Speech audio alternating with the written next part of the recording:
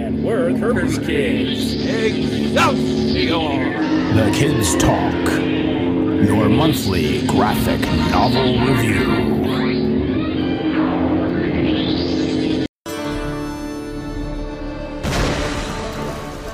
He was a hero to some, a villain to others. And wherever he rode, people spoke his name in whispers.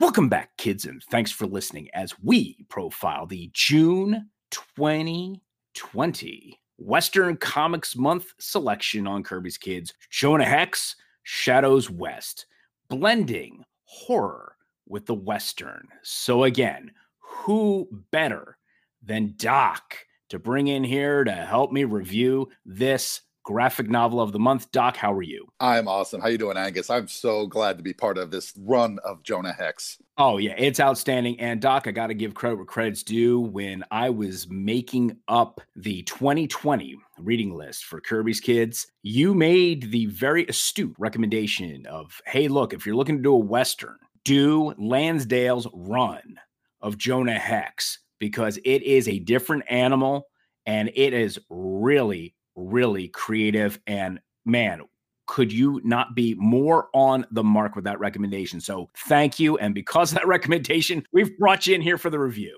For folks, Jonah Hex Shadows West is a collection of Joe R. Lansdale, the writer, and artist Timothy Truman's work for Vertigo Comics. It essentially chronicles their three major story arc run of Jonah Hex.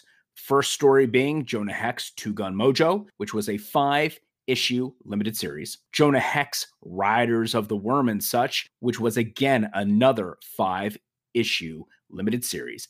And Jonah Hex Shadows West, which was a 3-issue limited series, all compiled into a wonderful tome, which was published as a collection on April 15th, 2014. Well, Doc, as you well know, we first are going to go and dive into a little Kirby Kernel, a kernel of knowledge about our namesake Jack. Hey, Wilford! Fire up the tractor! Time to harvest another Kirby Kernel!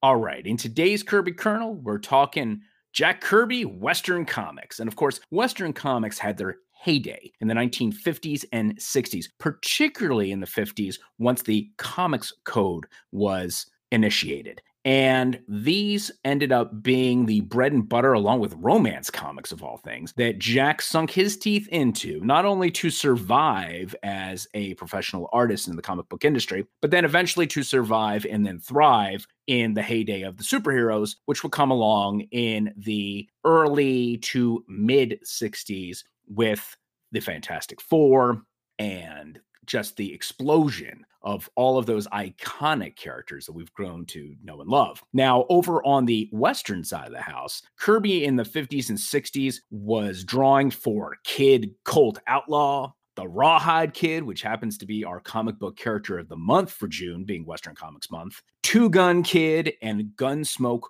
Western. So Jack had his hand really deep into Western comics, not only as a creative force, but really for practical purposes, Doc, in order for him to continue to make a living in his profession. And of course, also surviving along those times would end up being Stan Lee, and they collaborated on many of those titles as they were mainly Marvel titles. So with that, you can view many of Jack's fine works, particularly his covers, over at the kirbymuseum.org. Just place into that search Western Comics, and it brings up a treasure trove of a lot of Jack's beautiful work. And if you wish to view those works, I would highly encourage you to hop on board if you haven't done this already. By the time you're listening to us review Shadows West, take a look at those Rawhide Kid selections for the month of June to see Jack Kirby in his Western Comics finest. So let's, Doc, now head on over and for a little creative chatter about our writer, Joe R. Lansdale, and our artist, Timothy Truman. Ever is this artist and this writer. I must meet them. Creative chatter. All right, now over in a little creative chatter, Joe R. Lansdale, our writer, is a storyteller who, Doc, this one blew me away. His mother had an 11th grade education. His dad was illiterate, and they wanted to make sure their son could read. So they decided at a very young age to buy comics and give them to Joe. Joe literally learned how to read in a poor section of East Texas by reading comics. And by the age of 4 or 5, he was reading. He then went on to start reading Edgar Rice Burroughs at age 9, in particular, John Carter of Mars, along with the Iliad. That then spurred on his desire to write poetry and really begin his creative juices flowing.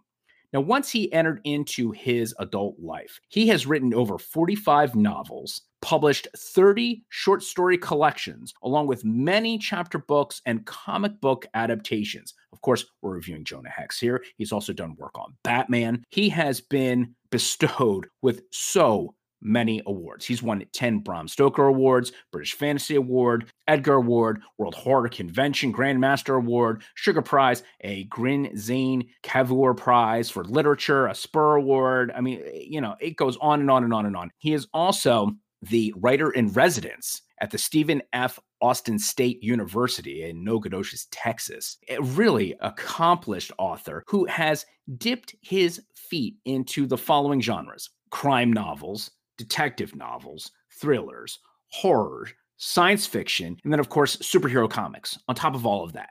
I mean, just a prolific producer of content over his career. And he really takes a blue-collar approach to his writing style and work. Every day, he wakes up and at a bare minimum writes 3 to 5 pages and does not leave his desk until that is done. He says typically that takes him between 3 to 5 hours, and then the rest of the day is his. Now, if the muse grabs him, he'll crank out 15 pages. By disciplining himself on a daily basis to produce that volume of work, some of it's good, some of it needs some refinement, but it ultimately makes us understand how large that yield is that he is able to accomplish. Those novels, the graphic novels and the comics work, has also led to script writing, particularly for TV series. He contributed to Batman the Animated Series, and he really started to dip his pen into that world too. Not much more can be said about Joe R. Lansdale than this guy is a juggernaut as far as production is concerned, and really having Doc developed his own voice. And his own voice is Lansdale. And what is Lansdale? He has an amazing ability to blend horror and comedy together, where it does not come off as being kitschy or gimmicky, but very effective. Very few are able to pull that off. I think only one other person that I've read, Doc, I feel truly effectively pulls that off, and that's Stephen King. I mean, come on. That's Stephen King, for crying out loud. So, yeah, so when Lansdale and King are said in the same breath, you're talking about a major talent here. Lansdale, he does so many different genres, and he does them so well. I really love his, I haven't read all of them, but the ones that I've read, I really enjoy his more of his like crime thrillers. He does a really good job of creating a really cool atmosphere in his books. The characters are, like you said, they're not these larger than life. Sometimes they are, but for the most part, they're not larger than life. They're just people that you could actually run into every day kind of deal. One press particularly that he publishes for, it's called Subterranean Press. They're known for kind of having like these dark mysteries, suspense, and horror kind of all blended together. And he published a couple books there. One's a series, and it escapes off the top of my head for the minute, but it's a great series of books that it's kind of bizarre, almost surreal in some ways, but then also grounded. And how he blends all that together and makes it like totally digestible and believable. It's definitely a master of his craft for sure. Yeah, and the other thing I'll point out about Lansdale too is that he loves to break convention in his characters that he uses. Prime example of that is Hap and Leonard. His Hap and Leonard series of 10 novels and 4 novellas and 3 short story collections. Hap Collins, okay, here is a white working class laborer in his mid-40s who once protested against the war in Vietnam. So here we go. The working class guy from the streets, which, by the way, he, meaning Lansdale, completely relates to because that was his dad, that was his mom's upbringing, and Joe never finished college. He started college, never finished it, and was actually a janitor at one point over at Stephen F. Austin, which now he's the writer in residence. This is very, very true, authentic writing from Lansdale's perspective. Then he pairs that character up with a Vietnam veteran. His name is Leonard. He happens to be African-American, and he's gay. So, whoa, okay. Talk about a rich environment for these two characters to have open and honest and truthful discussions about racism, ignorance, urban and rural deprivation, government corruption. I mean, Lansdale, to his credit, really voices these characters effectively. They come across credibly, and you as a reader become highly empathetic to their life journeys. And, you know, that is a real talent as an author, to be able to develop that kind of authenticity with your characters. It is. It says something for his skill. And, you know, it's not something that, obviously, part of him, he's a natural writer, but I mean, this has come from, like he said, being very disciplined with his craft, and he's doing it every day. It's not something that, oh, I feel like maybe, I don't feel like writing today. It's really nice out. Let's go outside, you know, and things like that. So he really put his time in. And it shows in his work, because and I haven't by any means, I have not read or seen everything that he's been involved with, but the ones that I've seen, I've always really enjoyed fully. I thought it's always really well written. We're gonna get to it eventually, so I'm gonna bring it up now. But Bubba Hotep, good Lord, that is one of the most enjoyable books and adaptations that Don Coscarelli did. I absolutely love both versions of that. And I think the movie does such a great job. Coscarelli really stayed true to the roots of the book. It's fantastic. Now, Doc, you also had the occasion, if I'm not mistaken, if not meeting Joe R. Lansdale in person, at least being able to observe him in person. Could you share some of those observations with the listeners? I did. I met him at a horror convention, and he was there. You know, he just had his booth. He had a couple of the movie posters that he was involved with. Not too much of the comic book stuff was there, because it was a horror convention. Good Lord, he was, and I could say this about most of the people that I've met in the horror genre. I went to quite a few of the conventions there for a while. Most of the people, but Joe Lansdale really stood out as just being so down to earth, just like you described him, that he knows where his roots are. He doesn't try to, you know, ignore the fact that he comes from a very modest family. He embraces it. He loves it. He loves where he is now, and he is so generous with his fans. He doesn't rush you by because he wants to get the next, you know, but he wasn't even charging for pictures. He was just so thrilled, as he put it, that anybody wants my ugly picture. And so it was great. Most people were charging, you know, $20 a picture to stand with them, and he was just, no, go on through.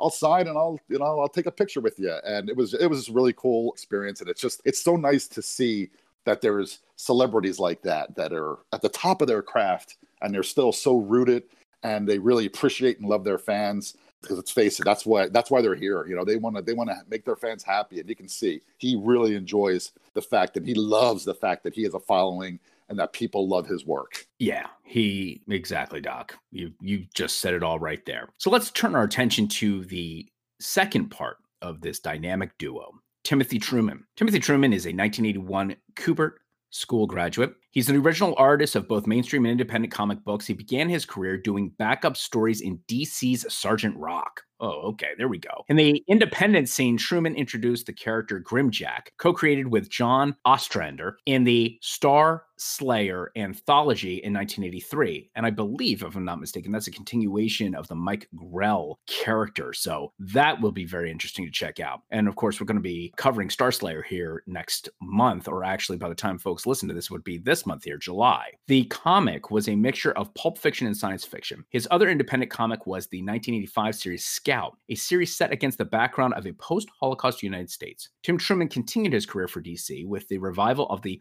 Hawkman character in Hawkworld. The creator's interest in the Western genre led him to write, draw, and self-publish the graphic novel Wilderness. He continued in the Western genre, teaming up with Lansdale and doing DC's Jonah Hex. And again, we're going to cover the three here that he participated with Joe on. They also did episodes of The Lone Ranger and Tonto for Topps Comics. He has also worked on Dark Horse's Star Wars comic series. So that's a pretty good background here for Truman to be bringing his skill set into and working with Lansdale on this comic. Yeah, they make a nice match. He also did, I believe that Truman also did a lot of work on various Conan titles, didn't he, with Dark Horse? Yes, I believe you are correct. And I think some of that, while he was over there working on Star Wars, when Dark Horse still had the licensing for Conan, he was indeed one of the artists there working on that series. And another one of my favorites that Truman did was Creature Commandos. That was a fun series, and I believe he was involved with the entire series.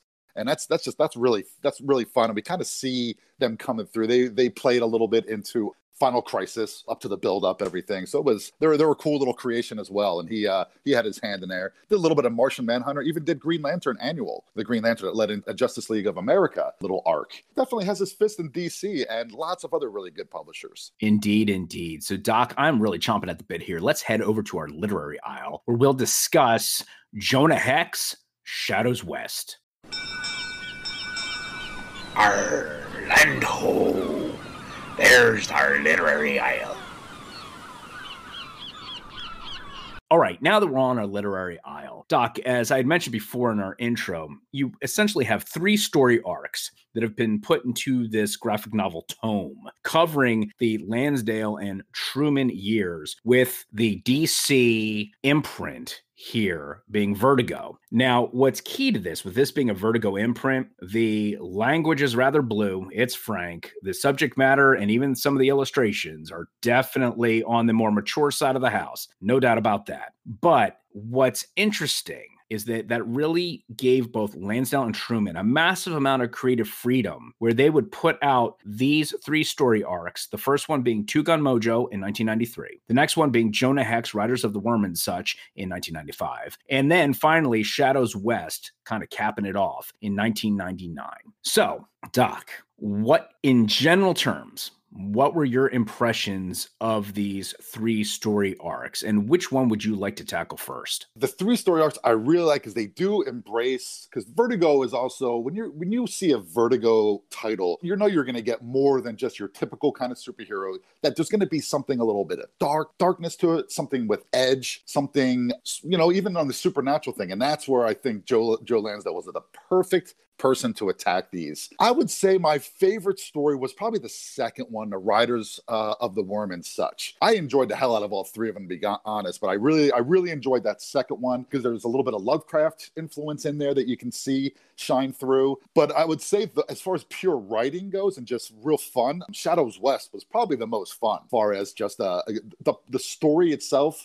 Wasn't my favorite plot of the 3, but the writing style and the bravado and we really get to see the moral compass really come to light for Jonah Hex in that Shadows West. That's the 3rd story. That's the 3 story arc. Yeah, Doc, I wholeheartedly endorse those comments there. And I'll just say that for most folks, when they look at the Lansdale Truman run here of Jonah Hex, they immediately point to Two Gun Mojo because that is the most received, and it was the first in 1993. It truly rode the crest, the wave, the excitement of the founding of Vertigo, and was like, wow, wait a second, Hex is back, and whoa, Hex has even darker tone, and whoa, he's embracing the horror, and wow, there's this comedic element to it. And it was a game changer.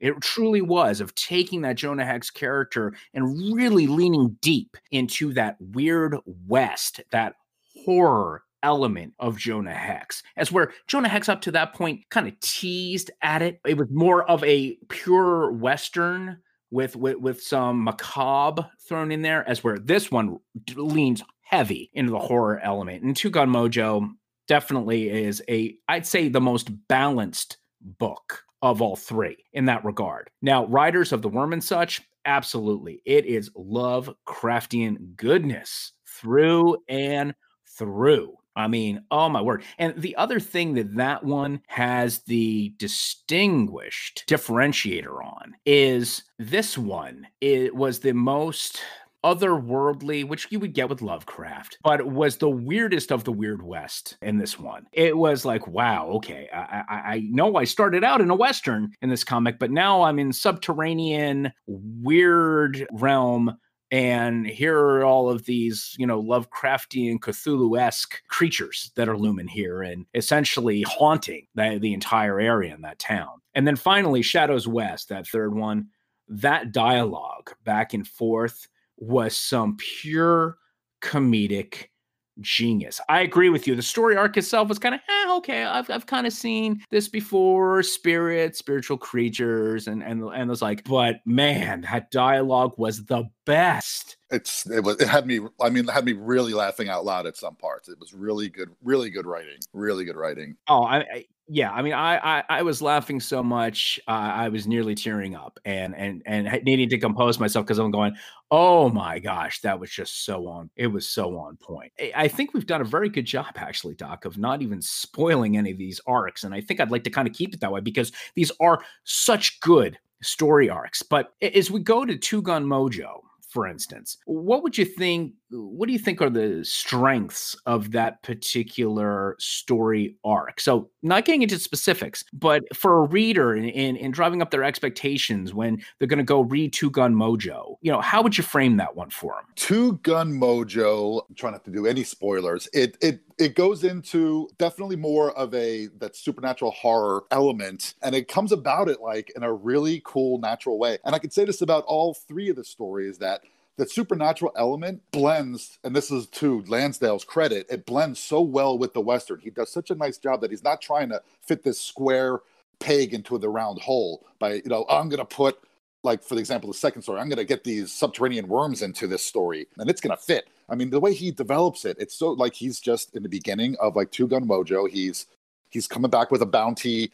He comes to this town and he sees these corpses and then everything, and it just happens. And again, I'm trying to be really careful with not giving away any spoilers or anything, but I think I love the supernatural, the edge that he puts in each one of these. I think it's perfect. And when I think the real strength too, that, and I don't think Lansdale was writing it against this, but the series that was before Lansdale took over, it was just called Hex. And it ran for 18 issues, I believe, 16 to 18 issues. Yeah, in the 80s. And it took Hex and it put him in a post-apocalyptic world. And I thought it was terrible. I didn't enjoy anything about it. It was that forced square peg, round hole kind of thing.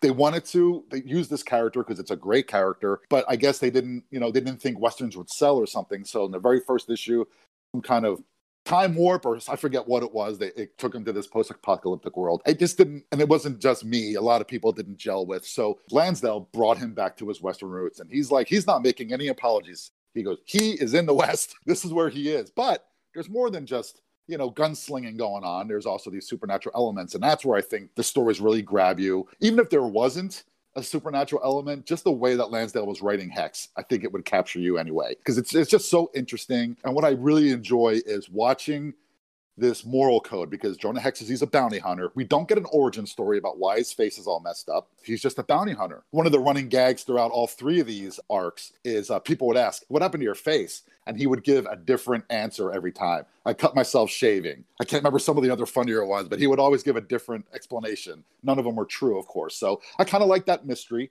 with you don't know what happened to him, especially if this is the only Hex that you're reading. But everything was just really well done. And then we get these cool explanations of the supernatural. It's not just he throws it in there and he doesn't feel like he needs to explain why it's just supernatural. But we actually get a good explanation of what's going on in each story. So it's a really well done. We get Jonah Hex return to his Western roots with some extra added elements in there. Yeah, Doc, I would also add that in Two Gun Mojo at its heart, it's a zombie story.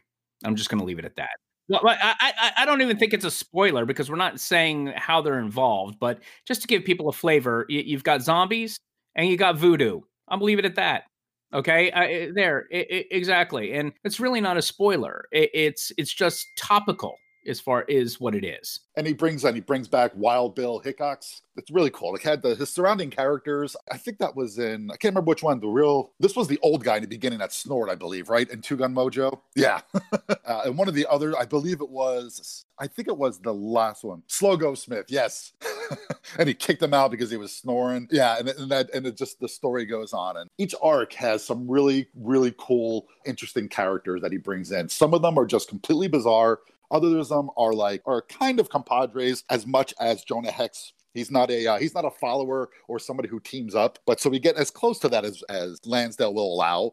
So basically all the side characters are pretty cool. The love interest in Riders in the second arc, that was hilarious, because I think several times Hex describes her as a big bottom girl. So it's really funny. Matter of fact, Doc, let's grab onto Riders of the Worm and such for a second here, because I think we covered pretty well our first one with Two Gun Mojo. Now, Riders of the Worm and such, we already mentioned that this really, truly at its heart is a Lovecraftian tale. However, there are some very interesting elements to this. And this comic is notorious for having been involved in a major lawsuit. There are two characters in this story, and their likenesses are very, very close to Edgar Winter and his brother, Johnny. And here they're called Edgar and Johnny Autumn. Now they sued DC Vertigo over the unauthorized use of their likenesses. Now, mind you, they lost.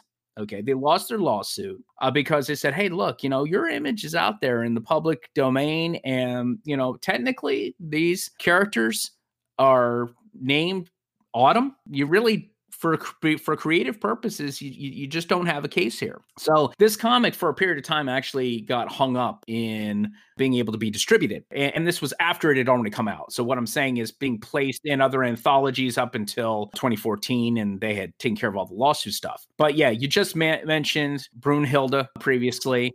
And if this one really, again, boils down to a Lovecraftian tale, and I'll just leave it at that. I don't want to spoil this one, but I am in full agreement with you that this is the most unique application of the blending of a horror element into a Western comic that I've ever read. I mean, I was just like, what in the world is this? And it somehow worked, which is just the brilliance of Lansdale and Truman doing a highly credible job on both the dialogue and narrative and the visual storytelling to pull this thing off. It's masterful. And this one is extremely reminiscent of the Kevin Bacon, Fred Ward movie Tremors. I mean, when I was reading it, it's the first thing I thought of. Granted, Tremors doesn't go as dark as this story does. It kind of stays a little bit more lighthearted with the big worms under the ground and everything. And even in the first issue of the Riders and the Such arc, I even was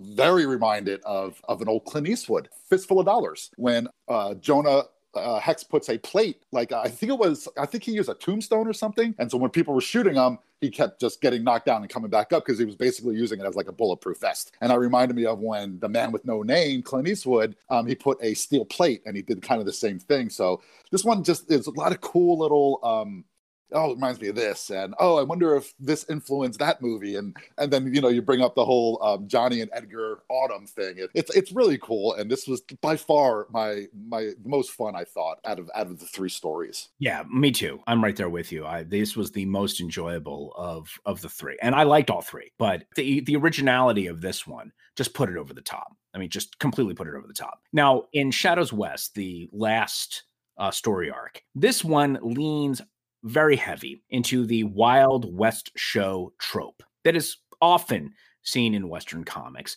done very effectively here. I love Lansdale's spin on it all and fully embraces spirits in this one. So if you want to talk about the one that most embraces the supernatural, the spirits, and in particular Native American spirits and changelings and things of that nature, this is that type of a story for you. But again, blended with the traveling Wild West show, and its strength being absolutely hilarious dialogue. There really is. There really is. There's so many things, but you know what? I think besides the witty dialogue, I think the real strength of Shadows West is we really get a firm idea of Hex's moral code, because for all things considered, He's just a bounty hunter. He's just after, he's after head counts, and whether he brings them in dead or alive, most of the time it seems to be dead. So you wouldn't think he has much of a code, but we really see his code here, that he is all about protecting the innocent.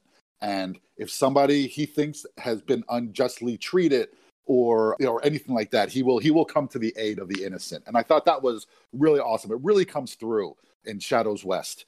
More so than the other two. It's there in the other two arcs, but it's really predominant in Shadows West, and I really like that. But the writing, like you say, it's hysterical. It will have you. Very few times do I really get almost a belly laugh out of a comic book nowadays, but this one did it, so it was really refreshing. Doc, I think we have put enough platitudes here on Lansdale's writing and work. Why don't we turn our attention to the art? Truman's art here on all three of these story arcs. What were your general impressions, and maybe what are some specific highlights that you really, really enjoyed? I really, really enjoyed the artwork. I'm not going to say it's some of my favorite artwork, but I really enjoyed it for the tone and atmosphere of the stories. I think it's fantastic art. And what it really reminds me of is the old horror comics, the EC, the Vault of Horror, all those things. It really, I don't know why, it really reminded me. You have like some straight lines with a lot of different color contrasting. Some of the colors are very vibrant, bigger than life, splashy, so to speak. The creatures you have some good detail in the creatures. I thought the art was great. And the drawing of Hex himself, I think, matched exactly how Lansdale wrote him. So I thought those two matched up perfectly. And you know what was really bizarre is, like, most people, when they hear of Hex, they think of that horrible scar, disfiguration. But the disfiguration is not really predominant when you're looking at Hex. It just kind of is, it's just another feature of his face, like his nose, his mouth, his hair. So it's not like the defining characteristic of him, which I thought was a kind of a cool approach to it. Because in like the movie, for example, that's like a big part of it. We see the origin story of Hex. Whereas Lansdale, these three arcs, we're not seeing that much of that. That's the dominant thing that, oh, what's the mystery there? People ask and he gives them a different answer every time, and that's where it is. But that's what I like that about the drawing of Hex himself. Yeah, this is definitely a unique and I think refreshing take on the Hex character. So for those who maybe grew up reading Hex back in the 70s, to then look at this Hex here, yeah, it'll take a bit of an adjustment for you. But I think that this Hex character and the way in which he's drawn perfectly fits this blending of horror and West vibe that they were trying to create, this weird West vibe in the series. It just really well done by Truman. I also endorse your assessment that there is a loving tribute to the classic 50 horrors comics in the styling of all three of these story arcs. I even would say, if you remove the coloring from the comic, you could just cut, paste, and throw it into some of those old EC titles, and you'd be none the wiser for it. And that is also a tribute to the great inking that took place for this comic, because it did not lose any of the amazing detail that Truman had done in his penciling. That was extremely well done, and I know that they had an inker who was steady for all three of these series. It did an absolutely fantastic job with that. Matter of fact, I want to look up his name real quick here, because as I'm looking at these images even more, especially the creatures, Doc, the creatures are absolutely amazing. And I never felt that the artists took a panel off at all. There was detail in every one of these panels, whether that detail or focal points were actual creatures, whether they were people, whether they were scenery like building, town, object, whatever was intended to be the focal point truly did get a magnificent level of detail and a real reverence for those 50s horror comics in the stylings. Yeah, that's what I enjoyed about it too. It was just, as soon as that first page, I read it online, but that first page that I saw, it just immediately just took me back to the horror comic roots. And it was cool, because it was like, it kind of set the tone unintentionally, because I know he was he didn't write and draw these, assuming that you've read all the old, horror comic books. But for me personally, it set a nice little tone, and it followed through beautifully. You must say I think one of the most comical things, drawing wise too, was in I won't do the whole spoiler, but the baby that was drawn in Shadows West. And I know I'm talking about the little baby. That's all I can say without spoiling it more than that. It was very comical, and it's like it kind of made you go, wow, that's odd. That's a little interesting. But it was good. It was all, I think all worked. They were a good team together for these 3 arcs. Yeah, they were a fantastic team for these 3 arcs. And Sam Glanzman was actually the inker for all of these and just did a phenomenal job on them. He truly preserved Tim Truman's detail. There's so many times, I mean, if you've got a sloppy inker, the nuances and the detail from the pencilings can get lost.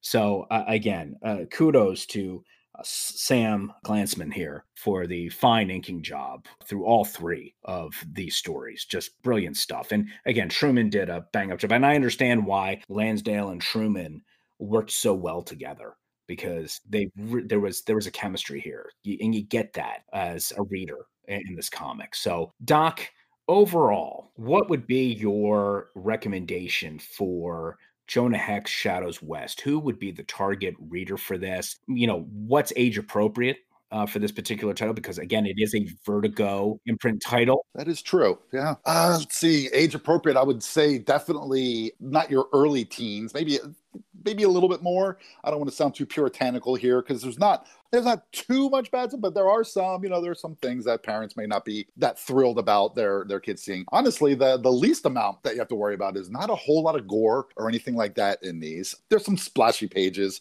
Most of the violence is shooting Jonah Hex and his trusty side piece. But if you're looking for a character that you probably heard about, but you don't really know much about, and you don't know where to start with it, instead of going back to the very beginning, I think this is a great place to start, because I think, and again, I've not read every Hex and Jonah Hex and all the different kinds of variations out there, but this, I can't imagine that there's a better story arc or a better run than what we get with Lansdale and Truman. So if you're looking for something new and fun, a little bit different with the Western, I will admit I have never been a huge fan of Westerns, whether they're movies, comic books, novels, all that kind of stuff. I've never been a huge fan.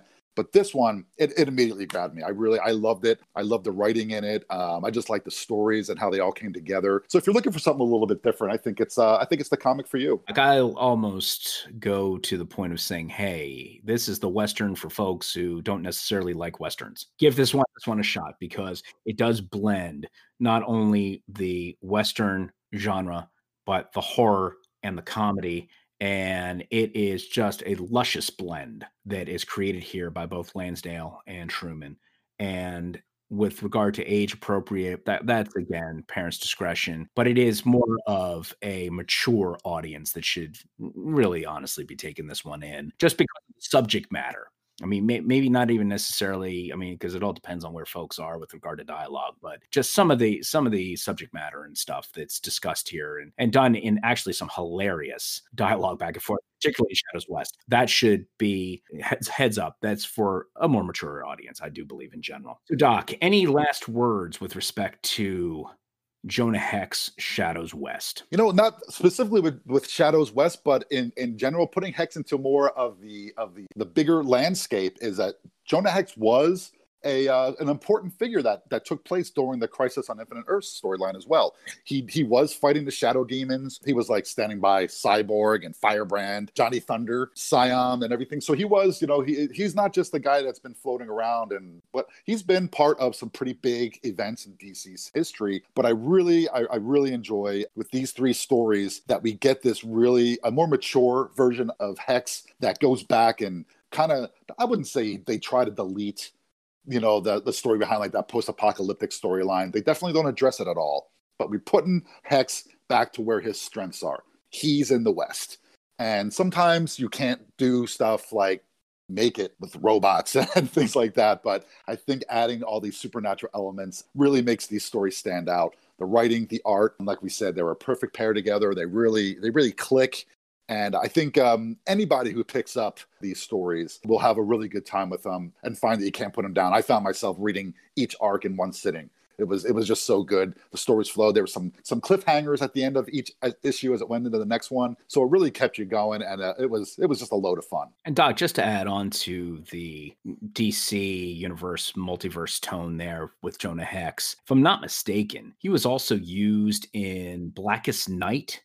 I think he was reanimated as a zombie member of the Black Lantern Corps, including wielding a power ring. So, I mean, the DC has really been fairly liberal here in their use of Jonah Hex. And, I think another thing which is very timely right now is that in the origin story for Jonah Hex, which again is not covered at all, which actually I'm really thankful for, in this 3-story arc, but I think is rather relevant, is that the Jonah Hex character was from Missouri, sold by his parents into slavery to a Native American tribe, breaks free from that. The war breaks out between North and South. He gets wrapped up in the Confederacy, sees what's happening with regard to slavery in general, and basically turns himself into the Union Army because he can't tolerate the slavery that is going on, that he finally gets exposed to. He himself having been sold into it and then observing the African-American or Black experience in slavery. But at the same time, he's still in those grays because of, where he was geographically located. So from that standpoint, he's almost an embodiment of the complexity of the times, a refreshing one of a white character in comics actually standing up and saying, this whole slavery thing is wrong, wanting to do the right thing, but also by turning himself into the Union Army not trusting anybody from the Confederacy, they figure out where his unit is and go out and slaughter them too. And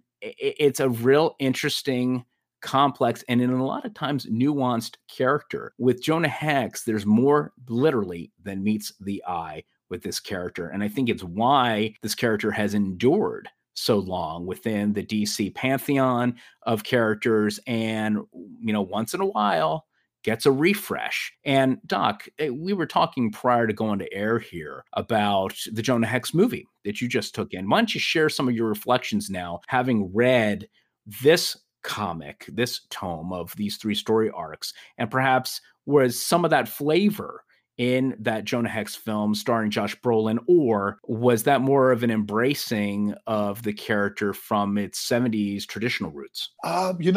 There's nothing that I read, and I just watched it a couple days ago. Nothing that I read would suggest that, well, definitely Lansdale, his name's not on any of it.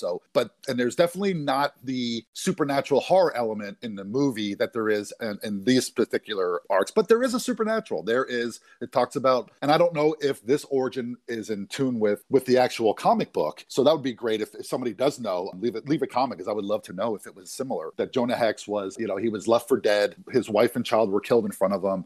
And the villain in the movie was John Malkovich, just playing his typical, very intense, slightly over the top, but held back. I mean, he was a great villain in this, and he is the one that disfigured his face. And it's fun in the movie. We get the same thing. People maybe 3 times in the movie ask him what happened to his face, and the same thing like in the comic. He gives a different answer every time, kind of just blowing it off. The movie itself, it does. When he was left for dead, he was found by a Native American tribe and brought back to health, and he was basically dead for a little bit.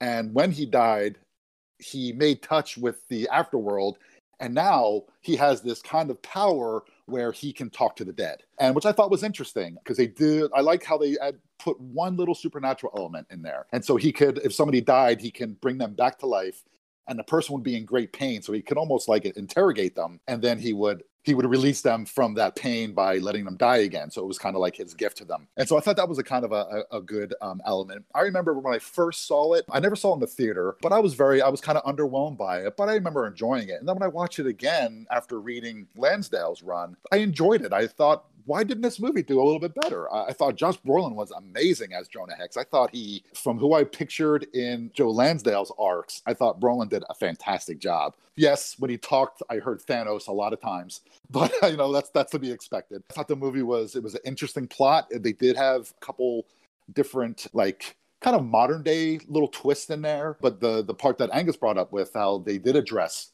that, and in the movie he discusses how, yeah, he fought on that side, but he was never for slavery. He was just against being controlled by the government. So he was basically fighting against government oppression. I can't remember, but I don't believe he talked about turning himself in the movie. But I mean, part of the part why he was villains, John Malkovich, why he didn't like him when he did desert his troop, then the troop did get slaughtered. So there was that element. So it sounds like they did stay true to some of the comic book from what I understand. But the cast itself is worth a look, because it's just a really great cast on this movie. Besides Thanos himself, John Malkovich, Megan Fox was in it, Michael Fassbender, Will Arnett, Michael Shannon, even Jeffrey Dean Morgan has a little cameo. I don't think he was credited in it, but I saw him and I'm like, that's Jeffrey Dean Morgan. I got to go. And I looked him up and he was actually in it. One of Tom Wopat, who was part of the Starsky and Hutch. I know I'm dating myself here with that reference, but he played this kind of crazy colonel in there. Wes Bentley was in it. Aidan Quinn. I mean, just tons of names are in it. It's a strong cast, and overall, I think it's worth another look. If you're interested in Jonah Hex, I would read some of the comics first, and then give the movie a shot, because it was fun. It was nothing that's going to make you think afterwards or anything. It was just a fun little action movie that I think really did. And I think if it was released nowadays, I think it might have a little bit more of a better go than when it was first originally released. Yeah, Doc, I've seen many of those attempts at putting comic book movies on the screens as an evolution. And I happen to agree with you. I think this is one of those characters that would be prime for a reintroduction, and, maybe perhaps a better reception would come from it, or at least stirring some dialogue if properly done. So from that standpoint, perhaps a noble attempt there by Josh Brolin and cast to give a reverential treatment to the history of the character for the first time up on the big screen. But this is definitely a character that could be brought back into the DC fold here to tell some stories moving forward. From that standpoint, thank you for that encapsulation, because this actually has me interested in finally wanting to go watch the movie, because frankly, I've just kept seeing these panning reviews and going, oh man, why do I want to spend my time on this? But I'm thankful to you that in preparation for us doing this episode, you watched the movie, and I love the assessment. And folks, we would again love to hear from you if you're going to take in that movie, if you're also going to read here Jonah Hex Shadows West. And the other thing that I could point to, and you can find this readily available out on YouTube, and that is the Jonah Hex Motion Comics, Two Gun Mojo. It is a 5-chapter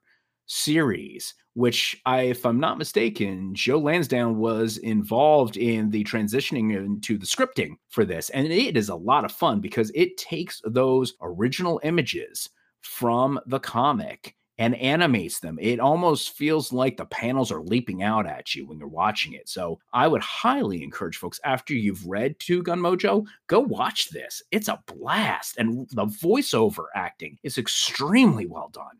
Really, really well done. I did take that in prior to us recording here, and I thoroughly enjoyed that. And I'll put a link in the show notes to that one, because I think that's a blast. After you've read the comic, the graphic novel, go take that one in. It was really well done by DC. And I believe they did a whole series of these motion comics for different series within DC right around, 2010 or so, Doc? That was going strong? I believe so. Yeah, I believe so. And they were, and honestly, I have not seen many of them. They've kind of slipped under my radar, but when you mentioned that, I was kind of looking up, and yeah, it's around like that 2010, and there's actually more than I thought of them out there. So I think my next couple days are set. Yeah, and what's interesting, this was, you could either chalk this up to, wow, this was great for DC Warner Brothers to embrace creativity, or you could say it was a brilliant marketing ploy. But many of these shorts, they would include on animated movie, DVD, and Blu-ray packages. And I believe Jonah Hex was included on Batman Under the Red Hood or something like that. Or I can't remember the specific ones, but that was the prime mover. And again, I believe some, but not all, because I looked for the Jonah Hex one over on the DC Universe app. That one's not over there yet. But I think some of these motion comics may be over there. But if not, I know for sure that you can find them up on YouTube right now. And they are definitely worth the view, because the animation done on them, though minimalist, truly captures the flavor of the comic by animating those images out of those pages.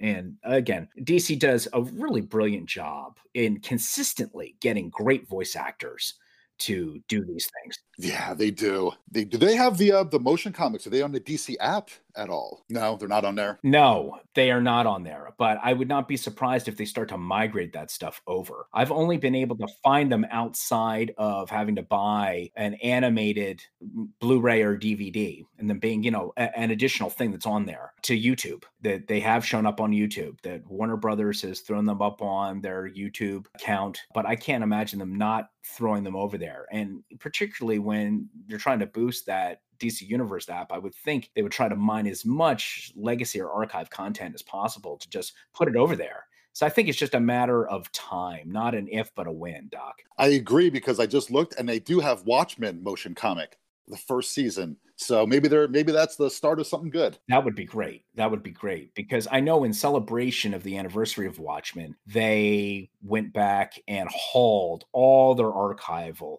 goodness and made sure that it was over on the DC Universe app. So again, I think it's a matter of when instead of if. So Doc, with that being said, we would love to hear from you. If you have read Jonah Hex, Shadows West, if you've taken in the Jonah Hex movie, if you've then gone and watched the Jonah Hex Motion Comics 2 Gun Mojo, please send us an email, Kirby'sKidsPodcast@gmail.com, or leave us a message on the Anchor app. Doc, thank you so much for riding on in and reviewing Jonah Hex Shadows West. It was a pleasure. I never thought I would enjoy a Western comic so much, but man, this hit all the right spots. Hell, ain't you dead yet? Sounded like the racket was coming from the livery. Figured that'd be Slogo. He wasn't snoring. He was shooting.